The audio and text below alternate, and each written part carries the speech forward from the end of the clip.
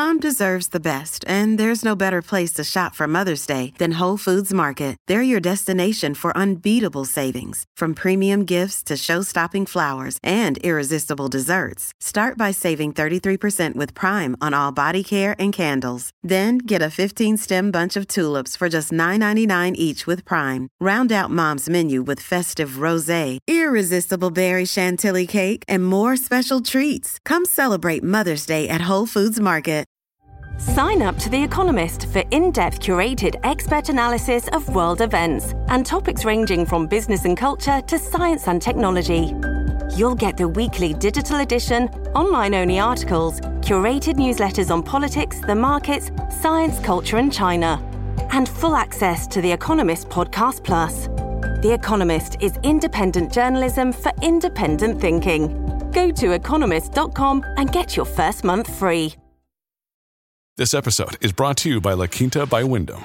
Your work can take you all over the place, like Texas. You've never been, but it's going to be great because you're staying at La Quinta by Wyndham. Their free Bright Side breakfast will give you energy for the day ahead. And after, you can unwind using their free high-speed Wi-Fi. Tonight, La Quinta. Tomorrow, you shine. Book your stay today at lq.com. Welcome to the New Books Network. Hello and welcome to New Books in Caribbean Studies. I'm Alejandra Bronfman. My guest today is Nicole Bourbonnais. She's the author of Birth Control in the Decolonizing Caribbean, published in 2016 by Cambridge University Press. This book is a wide-ranging examination of the implementation of birth control in the British Caribbean. Bourbonnais focuses on Bermuda, Barbados, Jamaica, and Trinidad to understand the ways that a range of actors, including colonial officials, feminist reformers and activists, and working-class women all shaped policies as well as practices related to control over reproductive lives. She tells these complex stories with the nuance and sense of humanity they warrant. I hope you enjoy our conversation. Hi, Nicole. Welcome. Hi. Thanks for having me. So we're going to start by talking a little bit about your own trajectory and your own sort of path towards becoming a historian of the Caribbean. But in the interest of full disclosure, I want to just tell our listeners that we've known each other for a long time. And I'm really just so delighted to be having this conversation with you. And so I'll also say that when I first met you, even when you were an undergraduate, you had a kind of very focused commitment to studying the Caribbean, which is pretty unusual in a place like Vancouver, British Columbia. So can you please tell us how you came to be a historian of the Caribbean? Sure. Yeah, it's not obvious. I grew up in a small town in rural Manitoba, as you know, which is pretty distant from the Caribbean in a lot of ways. But when I was 18, I did one of these volunteer abroad programs. One of these kind of when you're 18 and you think you're going to save the world. And I ended up in Guyana. Now, as you might have guessed, I didn't save the world. I mostly came away from the experience realizing how naive I was and how ignorant as well about the Caribbean, maybe about life in general, but particularly about the Caribbean. And I came back to university in Vancouver, really just so fascinated by Caribbean history. The more I learned about it, the more I kind of delved into it, the more interesting I found it kind of as a region, but also as a place where so much of global history happened too, as this kind of crossroads of global history. And so, I just kind of kept taking it in my courses. Even if it wasn't a course about the Caribbean, I would end up writing a paper about the Caribbean somehow, which was also fostered, obviously, by having some great professors of the Caribbean. So the book itself covers debates and the implementation of birth control policies in the British Caribbean, right? So apart from the fact that we really needed a book like this, and it's kind of astonishing that one hadn't been written, how did you get the idea for it? Yeah, so that was very random, I guess. I was interested in the Caribbean, and actually, I don't know if you remember this, but one summer I was working for you as a research assistant, and you were having me look at microfilm of the Jamaica Gleaner in the years 1938, 1939, and I was looking for you for articles about the radio, but what I kept finding was articles about birth control. So I did find some radio stuff. It wasn't a total loss, You but did. um, but what really stood out to me was like every day there was an article about birth control, and this is in 1938, 1939. I went on to write my master's about this, and there was something like 360 or 380 articles just in that 1 year alone on birth control. And so I was really struck by this, like, why are people talking about birth control in Jamaica in 1938? What does that even mean? I mean, what are birth control methods in 1938?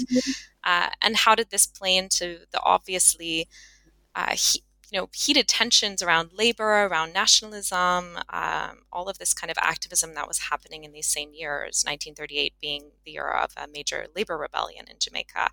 So that was kind of my initial interest. So it pulled me into the particular story of birth control, and then kind of went on from there. I decided to expand it to look at other islands because they kept coming up in the sources on Jamaica. So they were talking about what was going on in Bermuda, what was going on in Barbados, and Trinidad. And so I came to see the story as interconnected. So you do this really brilliant thing at the beginning of the book. You start with a letter from Rose Gordon in Jamaica, and she says she's given birth 14 times, lost 3 children, and that she was, quote, a slave to childbearing, and also that she wanted to, quote, be free of this terrible strain. And then a few pages in, you drop kind of a bomb, which is that you have in your possession, or you looked at, 512 letters like this from women, right? Mm-hmm. And I want to get to all of those later. But I actually want to ask you about the structure of the book, because what happens is that you sort of set the stage with these women and this hint of these letters, but then you sort of pull back to debates among colonial officials, birth control activists, local newspapers, and all kinds of other actors. And the letters and the women really are at the heart of the 3rd chapter. So we don't really get to them until the 3rd chapter. And it's a kind of I was thinking about that. It's kind of, you build this sort of suspense, right? In terms of, okay, like, where are these women and what are they going to think about all of these debates, right? So before we get to actually the story, I would love to hear you talk about how you decided to structure the book that way.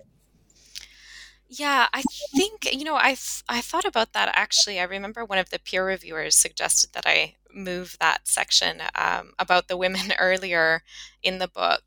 But for me, I felt that I needed to first explain how that clinic came to be in the first place, right? So before we can understand what women were doing there, what they expected from the clinic, what they were going to get at the clinic, who they were going to encounter there, I felt that first I needed to explain why this clinic opened, the politics around it, and the particular actors who were involved, the secretary of the clinic, the nurses, so that we could understand a bit that interaction.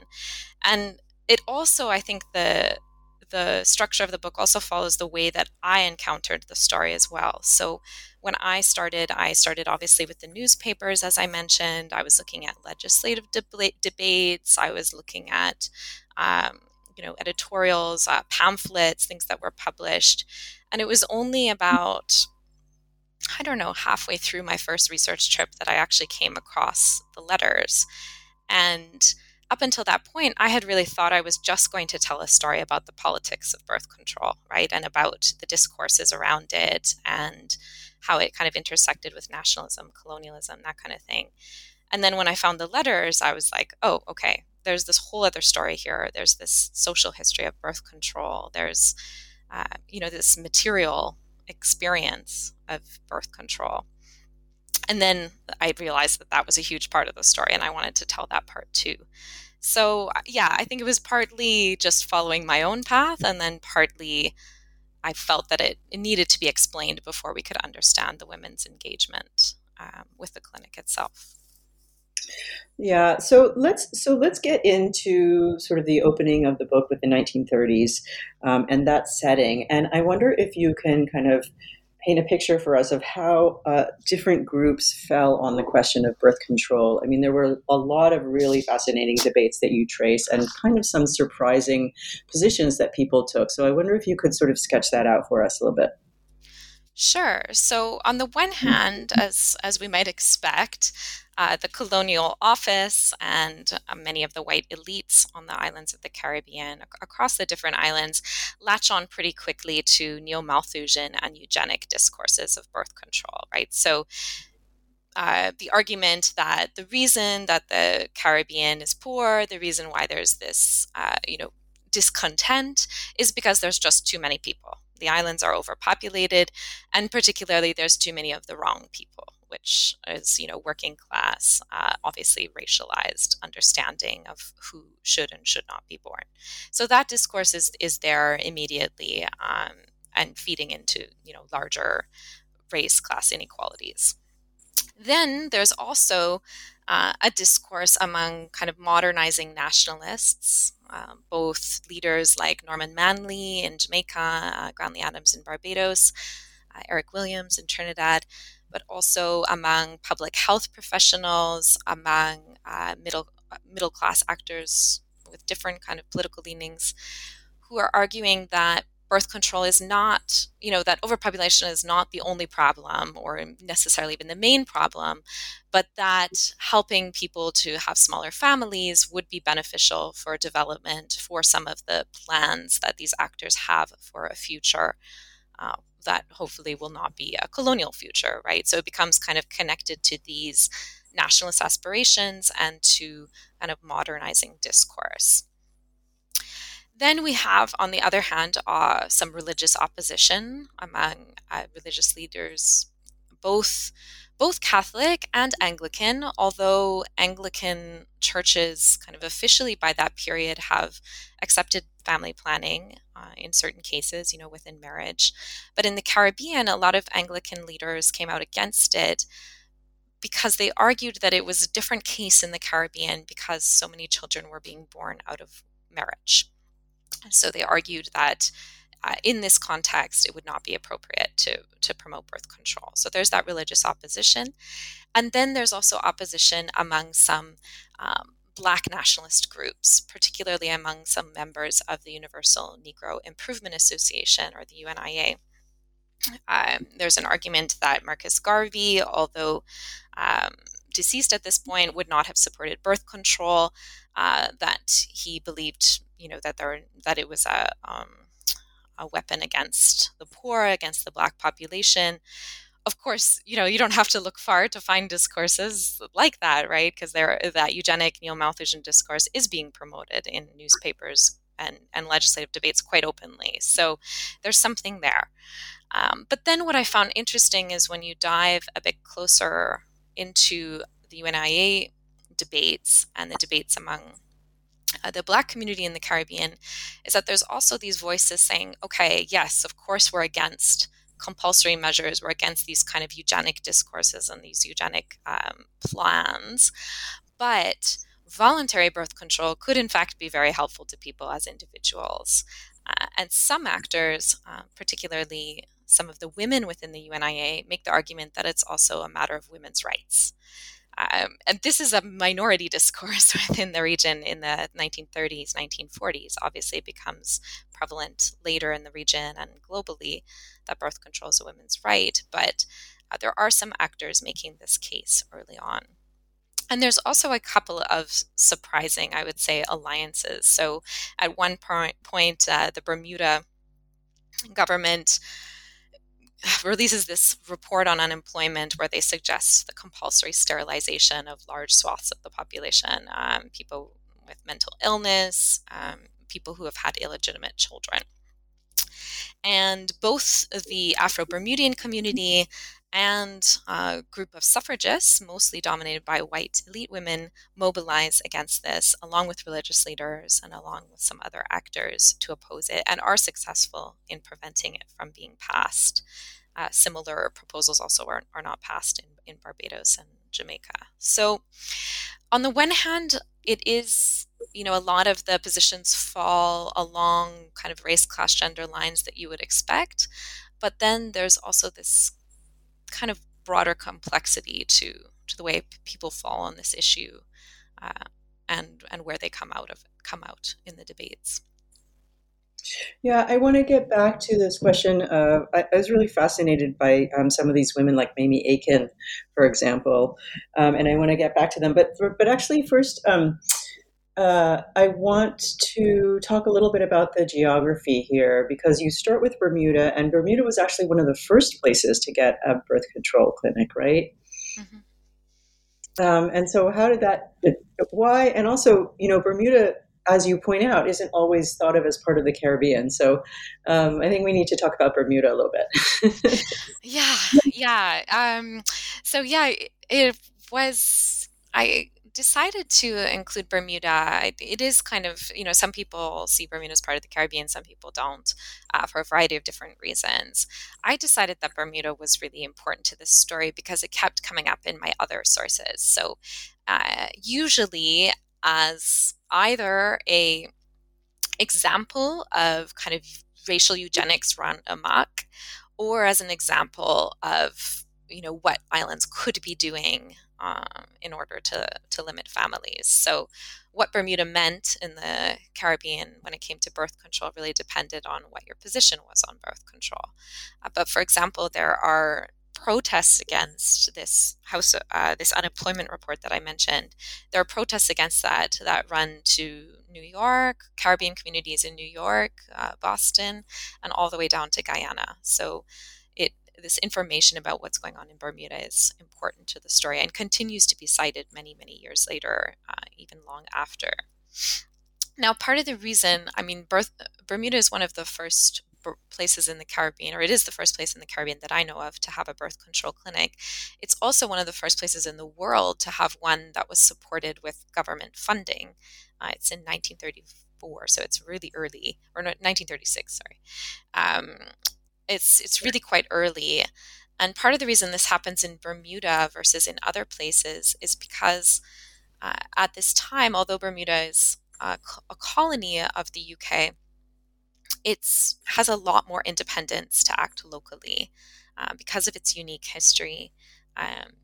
Largely because it had a much larger white population, it was almost like in between a settler colony and a Caribbean colonies. So it has this kind of unique structure that allows the government to act a bit more quickly in this field. Whereas in the other Caribbean islands, any kind of attempts to get funding for birth control from different associations, different actors who are organizing clinics is very quickly shut down by both local actors and by the Colonial Office. So, what about the other islands? You have Barbados, Jamaica, and Trinidad. How did you choose those, and what are the differences between them? Yeah, there's a lot of differences between them. Of course, it's always hard when you do a comparative study to not end up kind of washing over some of the differences. Jamaica, obviously, one of the most populated islands, kind of weighs heavily, in the mind of the Colonial Office. Kind of a lot of the time, things that are happening in Jamaica then determine policy in other areas in this period. Very strong kind of nationalist labor movements in these years.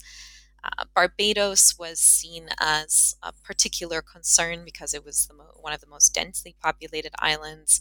So a lot of this overpopulation discourse really starts earliest in Barbados and becomes really strong.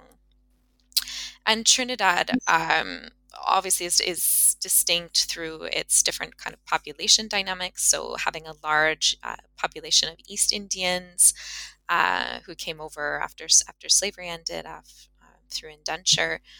So they're all really different islands. The reason I picked them is really just because they were the places that seemed to move the most quickly in terms of establishing clinics, first in Bermuda, then in Jamaica, and then in the 1950s in Barbados and Trinidad. I actually found out quite a bit later that there was also a clinic in Bahamas in, I think, 1955 or somewhere around that.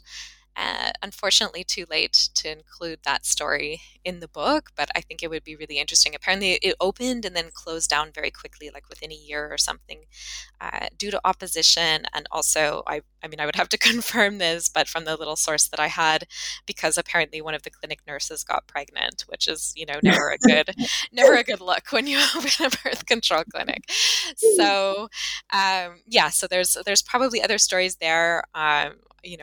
Maybe there are other false starts in other areas that just didn't attract my attention, but it was really driven by the story of birth control above all. I mean, one of the things that's really interesting about this book, and seems really hard to pull off, which you do really well, is that it's not just a comparison, right? You don't just sort of sit there and put each island side by side, but you also show how many networks and connections there were between them all, right? So a lot of these activists were moving around, and the newspapers moved around, and there was a sense of a kind of things, ideas, people, and even objects kind of circulating around. And I guess one of the things that seems to have been moving around a lot were these women who traveled, or whose writings were kind of circulating in different circles and things like that. So I want to talk about some of these women, and these women who we kind of see over and over again, who pop up not just sort of as sources, but also as sources of sources. For instance, I think it was, wasn't it in the archives of one of these women that you found all of these letters? May Farquharson, maybe, and then also Mamie Aiken. And so I want to hear you talk more about these women. How does the historiography look different if we sort of take their perspective?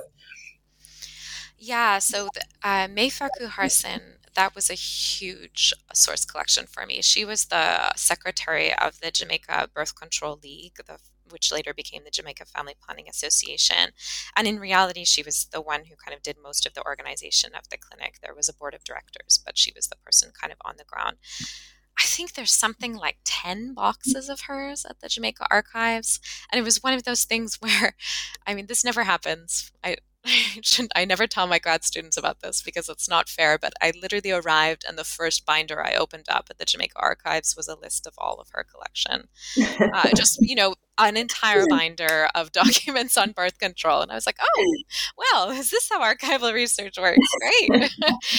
It doesn't work that way normally. But so she basically kept, I think, every letter she received and copies of every letter she wrote. So, and also clinic records, balance sheets, shopping lists, everything. So it was an incredible collection to work with. Mamie Aiken is much harder to track down.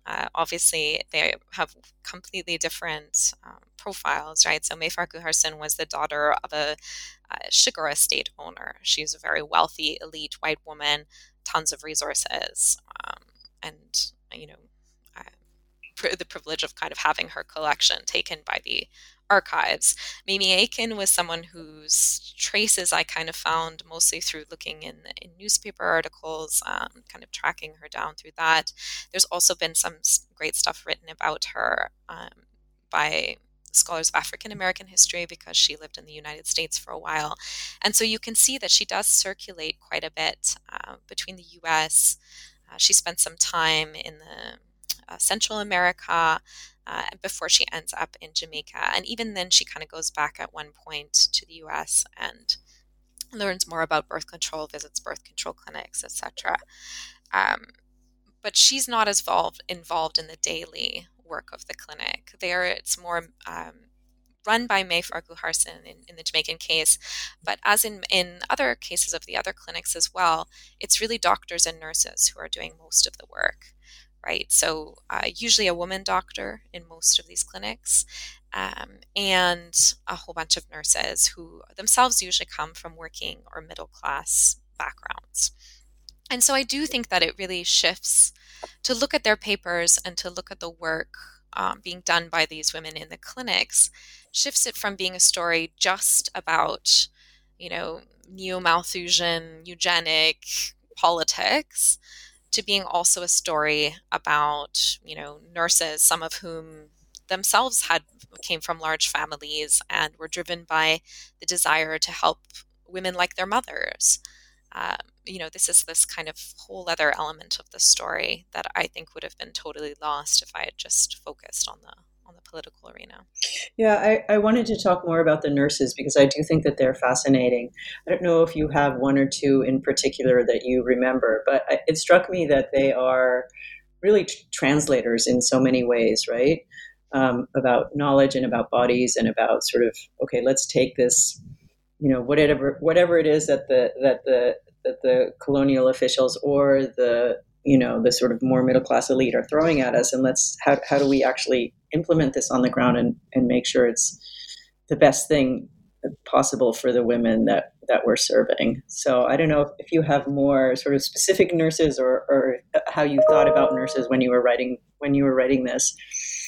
Yeah, there was one stack of letters in particular between Nurse Campbell and I don't even know her first name, to be honest. It only just was referred to as Nurse Campbell, but Nurse Campbell and May Farquharson in May Farquharson's collection. And it's really interesting because, okay, May herself is a very complicated character, to say the least. And she definitely has some eugenicist, some neo-Malthusian kind of tendencies to her. She kind of vacillates between putting forward this kind of public health, social welfare approach, but also gets very easily frustrated, particularly when birth control doesn't kind of immediately catch on.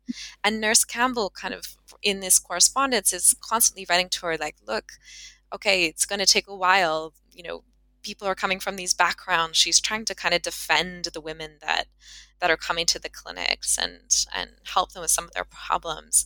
But then also sometimes in the records, she's kind of trying to negotiate for better salaries as well. So a couple of times she threatens to quit or does actually quit and takes up a job somewhere else. From the little bit of background I could find on her, she also was involved in some labor movements and things like that. So she has her own story. I wish that I had better sources on that. And I think if I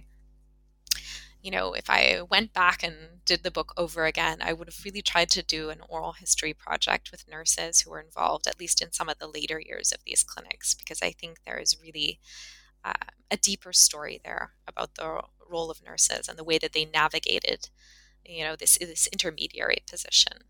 Many of us have those stubborn pounds that seem impossible to lose, no matter how good we eat or how hard we work out. My solution is PlushCare. PlushCare is a leading telehealth provider with doctors who are there for you day and night to partner with you in your weight loss journey. They can prescribe FDA-approved weight loss medications like Wegovy and Zepbound for those who qualify. Plus, they accept most insurance plans. To get started, visit plushcare.com/weightloss. That's plushcare.com/weightloss.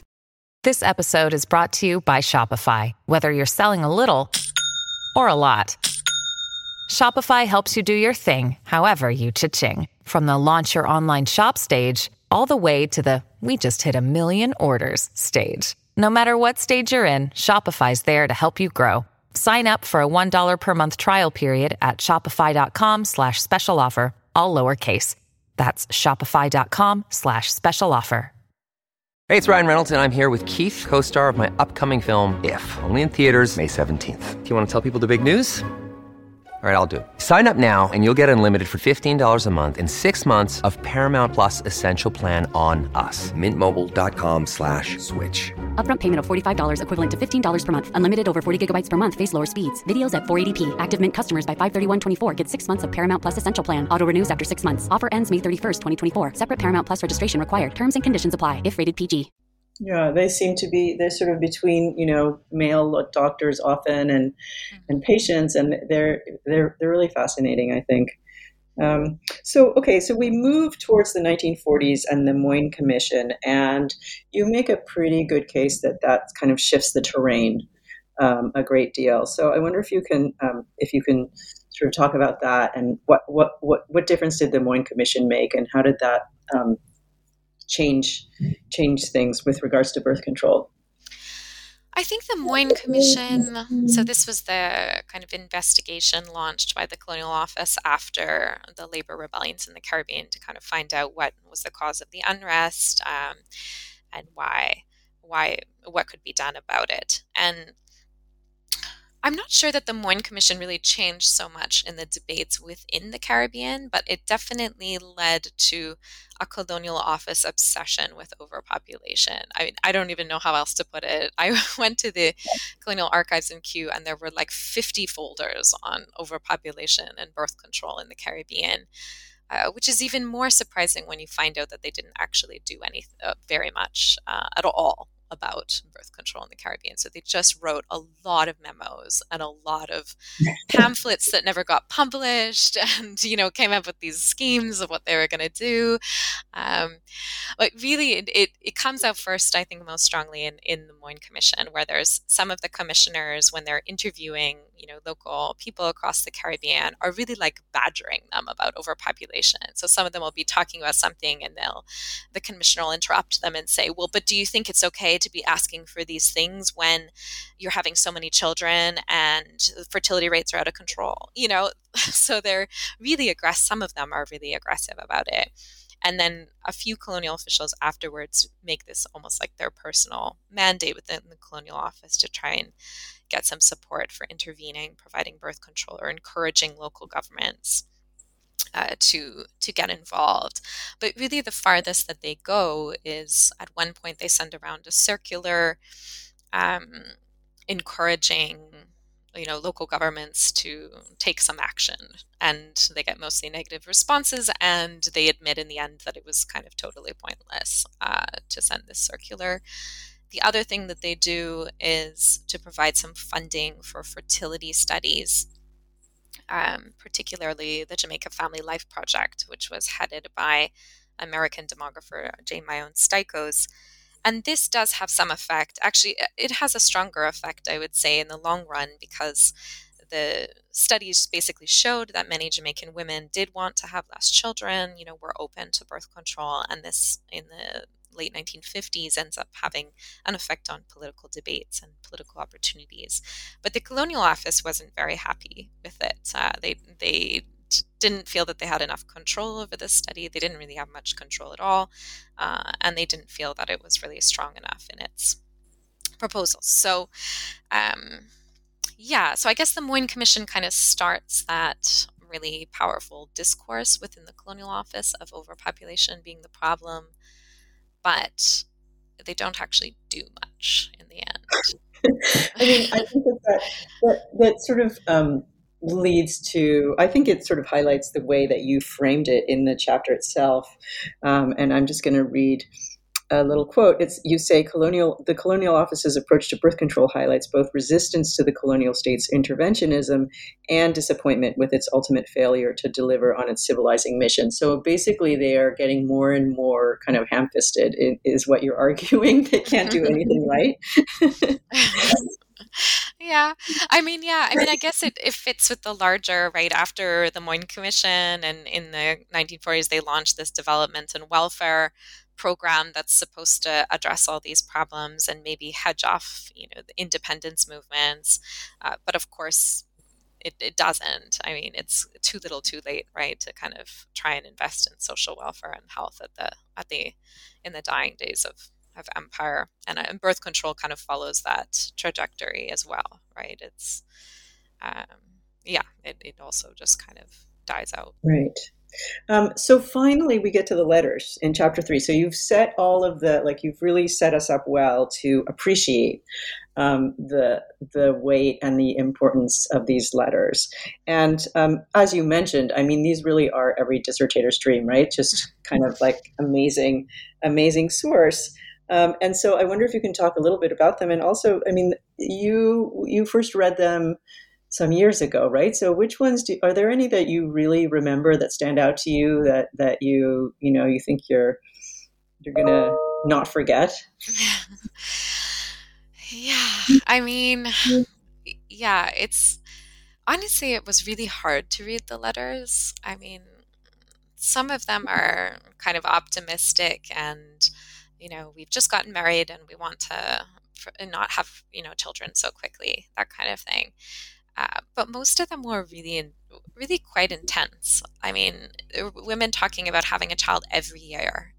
There's women who talk about feeling completely hopeless, who talk about feeling like they can't go on, they can't live anymore, Um, the woman, as you mentioned, that I start with talks about being a slave to childbearing, which, especially in the context of the Caribbean, with the history of slavery, it just seems so powerful to me to use that language. There's also women who talk about having had, who are already pregnant and are asking for something to end or to interrupt the pregnancy. I think they all really, the sum total of them all really were so intense to read, and really, obviously this wasn't everybody's experience. These are 500 letters out of, millions of women in the Caribbean. So, these are often the kind of most desperate cases who would come to the clinic. It was women on average who were older, had more children, had them quicker. But I think it was still really gave you a sense of the gravity of reproduction in this period, and the intensity of trying to have a family, but not so quickly, as one put it. One woman, I remember one letter, the woman said, "I'd like to have my lot, the amount of children I'm supposed to have, but not so quickly," right? So she manages to kind of still hold on to kind of cultural ideals of childbearing, but make the point that let's just slow it down a little bit. This is a bit intense. So how would you, if we're sort of looking back now on these clinics, I'm wondering how we would talk about in terms of, did they work, right? So on the one hand, it's very clear that what they offered was a sense of control and empowerment to a certain sense to these women who actually really wanted and asked for birth control. But on the other hand, you do point out that often, the methods they used didn't work very well, or they were still in experimental phases, or, all kinds of things happened, right? So the bigger picture of sort of, how would you assess the role of these clinics in the end? Yeah, I think even the clinics themselves at the time saw themselves as kind of pilot projects, a space to start giving women methods and kind of show that there was demand. I think everybody recognized that one clinic in one town was not going to, make a big change overall in women's lives. And I think from the limited amount that you can tell from reading these sources or some of the other records I had from other clinics, you can definitely see that there are some women who find it, really exciting, and it meets their needs. And, they're successful using the diaphragm, for example. But much more often is a story of disappointment and of ultimately, I think in most of the clinics, half the women never came back even once, maybe, to get more supplies.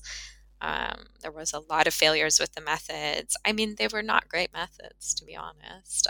I think about what involved, there were spermicidal foams and powders that would burst out of their tubes in hot weather. And, these diaphragms that you had to fit perfectly over your cervix somehow, and then you'd leave it in overnight, and then you'd have to hang it up the next day. And where did you hang your diaphragm if you lived in a small house? I just, the practicalities of it were pretty complicated, and sometimes the nurses and doctors weren't particularly sympathetic. As I was saying, May Farquharson, for example, would get so frustrated with people who couldn't use these methods. But when I look at them, I'm like, I wouldn't be able to use those methods. That seems very complicated and unpleasant. Some of them had smells. One of them, I remember there was some complaints in the clinic in Bermuda because the Volpar paste, one of the pastes, was labeled poison on the label. So, you can kind of understand why people were not necessarily that satisfied. Yeah, so I think, yeah, overall it wasn't usually the solution that it was sometimes um, projected as, right? Yeah. And, yeah. I mean, I wonder, actually, this question just popped up in my mind as we were talking about these different kinds of methods. And did you come across anything in your sources about, alternative methods that were not kind of coming from Western medicine and those kinds of things, or, herbal practices that people had been using for many years and things like that? Yes. So mostly in the case of abortifacients, I think that's how you say that word. I Yeah. remember. So methods that would be aimed at interrupting a pregnancy, or as it was often kind of seen at the time as bringing on a delayed period, right? So Mhm. there's a bit of a people often don't talk about it in that period as bringing about an abortion, but rather just as bringing on a period that was late. And of course, in the kind of 30s, 40s, 50s, people aren't getting pregnancy tests after one missed period. There aren't pregnancy tests, so you don't really know you're pregnant often until you really start to show kind of physical signs. So this created that little bit of space to bring on a period as a birth control method, even if we would now probably consider that an abortion method. But there are some evidence of women using these types of methods, different herbs. I can't remember them exactly, but I think pennyroyal, which is also something that in other contexts was used. Um, there's also, I remember one of the birth control clinics in Barbados talks about how women would say they'd had a slip, which would either mean that they kind of slipped and fell and provoked an abortion, or slipped something into the uterus to provoke an abortion. And this is, common to all over the world, right? Any country you go to in this period is going to have different methods, physical, inserting things into uterus, or herbal to provoke abortions. For example, uh, some of the works on slavery have shown how women carried on methods from Africa to the Caribbean that they used in provoking abortions. So there are definitely those kinds of methods available, and some of the letters sort of speak to that. So they'll say, okay, I'm pregnant, could you send me something to bring or to prevent this one from developing, or something like that. Mm-hmm. So there's obviously this knowledge of it. Yeah. So you wrap the book up by zooming back out, right? And you bring in USAID, and really what you represent as a kind of general and more broad acceptance and practice of birth control. There's still issues and controversies, but really it seems to be something that more and more people have access to and almost take for granted. And what's interesting is that you've really unpacked and really shown the process and the messiness and the contingency of that, right? And the way in which people may take it for granted now, but there was a whole lot of stuff that happened beforehand. So I wonder if you can talk about what you think this particular perspective adds and contributes to the historiography of decolonization. Sure. I think on the one hand, it shows that decolonization was also about these kinds of struggles, right? So it was about labor, it was about class, about race, about global inequality, but it was also about gender, and it was about how families are made, and what kind of families were needed for, nation states, for independence.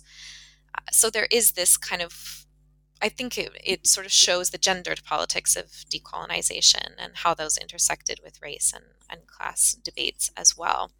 But it also shows that decolonization did matter. I don't know if that's a weird thing to say, but I feel like there's often a lot of critiques of like, okay, there was still all these problems afterwards. But at least in the case of the Caribbean, in the case of birth control, I don't think it ever would have happened under British colonial rule. There was that, it wasn't democratic. There wasn't the possibility for these different actors to be part of governments that could then push for birth control, right? I mean, a lot of the reason why birth control comes to be accepted as government policy in the Caribbean is because these nurses, doctors, social workers end up becoming part of governments or have links to people in government that can then kind of push forward these policies, sometimes even against powerful opposition from church leaders, for example. Eric Williams' election in Trinidad in 1956, for example, I think it's 1956. I'm really bad with dates for a historian, but is a really good example because the Catholic Church really mobilizes strongly against him for many reasons, but partly because he had been on record as supporting birth control. But he wins, and therefore there is this space to promote those kinds of policies. So yeah, I guess that's kind of how it intersects with decolonization in a few different ways.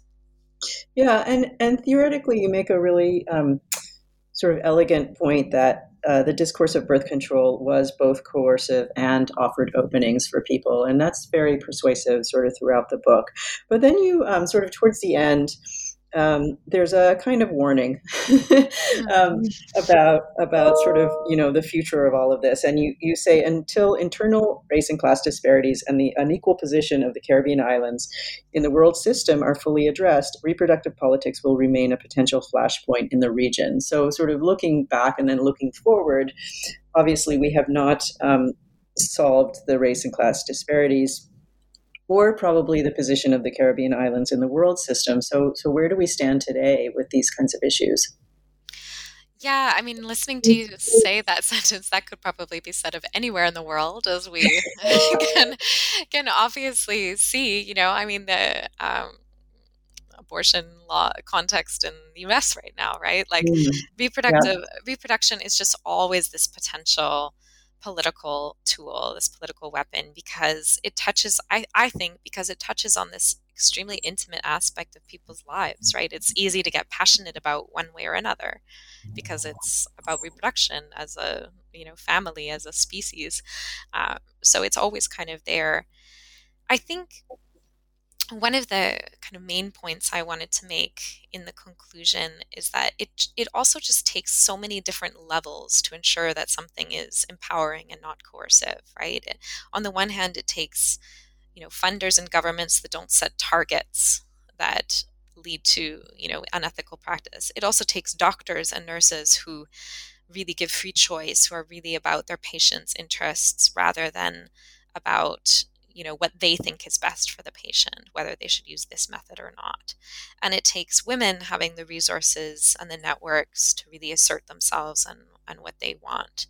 And at all of these different levels, things can go one way or another. And so I think as much as, we should rightly celebrate the way that discourse around reproduction has changed in many cases, there's also this feeling that unless that's embraced at every level, and there's kind of this need for constant vigilance, I think, at every level to ensure that that's what the commitment is, and it can always go back. It can always get retangled in all of these other issues.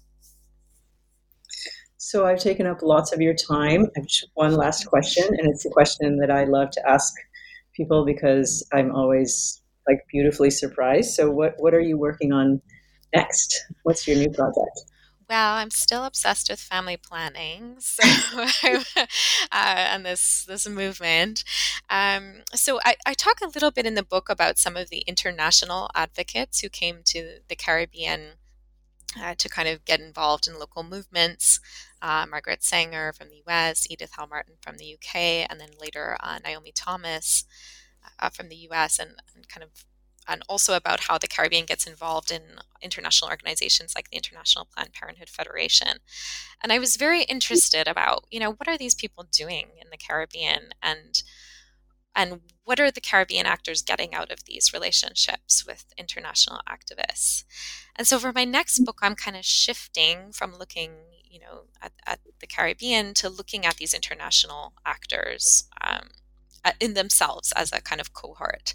So the International Planned Parenthood Federation, the Pathfinder Fund, the Population Council, all these different organizations that arise in the mid-50s and become that kind of build these networks, fund research, support local activists in different ways. And so I'm kind of looking at how these actors, who were often, these organizations who are often composed of doctors, nurses, social workers, that kind of strata of intermediary actors, and how they kind of visualized this global movement in different ways, how they reacted to kind of local challenges, and how they dealt with the suddenly kind of dramatic rise in funding for family planning in the mid-60s onwards, with USAID and other organizations or other kind of major donors getting involved. So really looking at this global family planning movement, how people tried to kind of spread, they called it the gospel of family planning around the world, and what actually happened in practice with that, right? So yes, the politics, but also again, what happened when you actually went to some other country and tried to talk about birth control, to people? What were the reactions? What were the material realities of that movement? I can't wait to read that book. Well, Thank you I'm so trying much. to write it right now. Well, good luck with that. And thank you so much. I've really, really enjoyed talking about this to you. Thanks very much. Thanks so much for listening, and see you next time.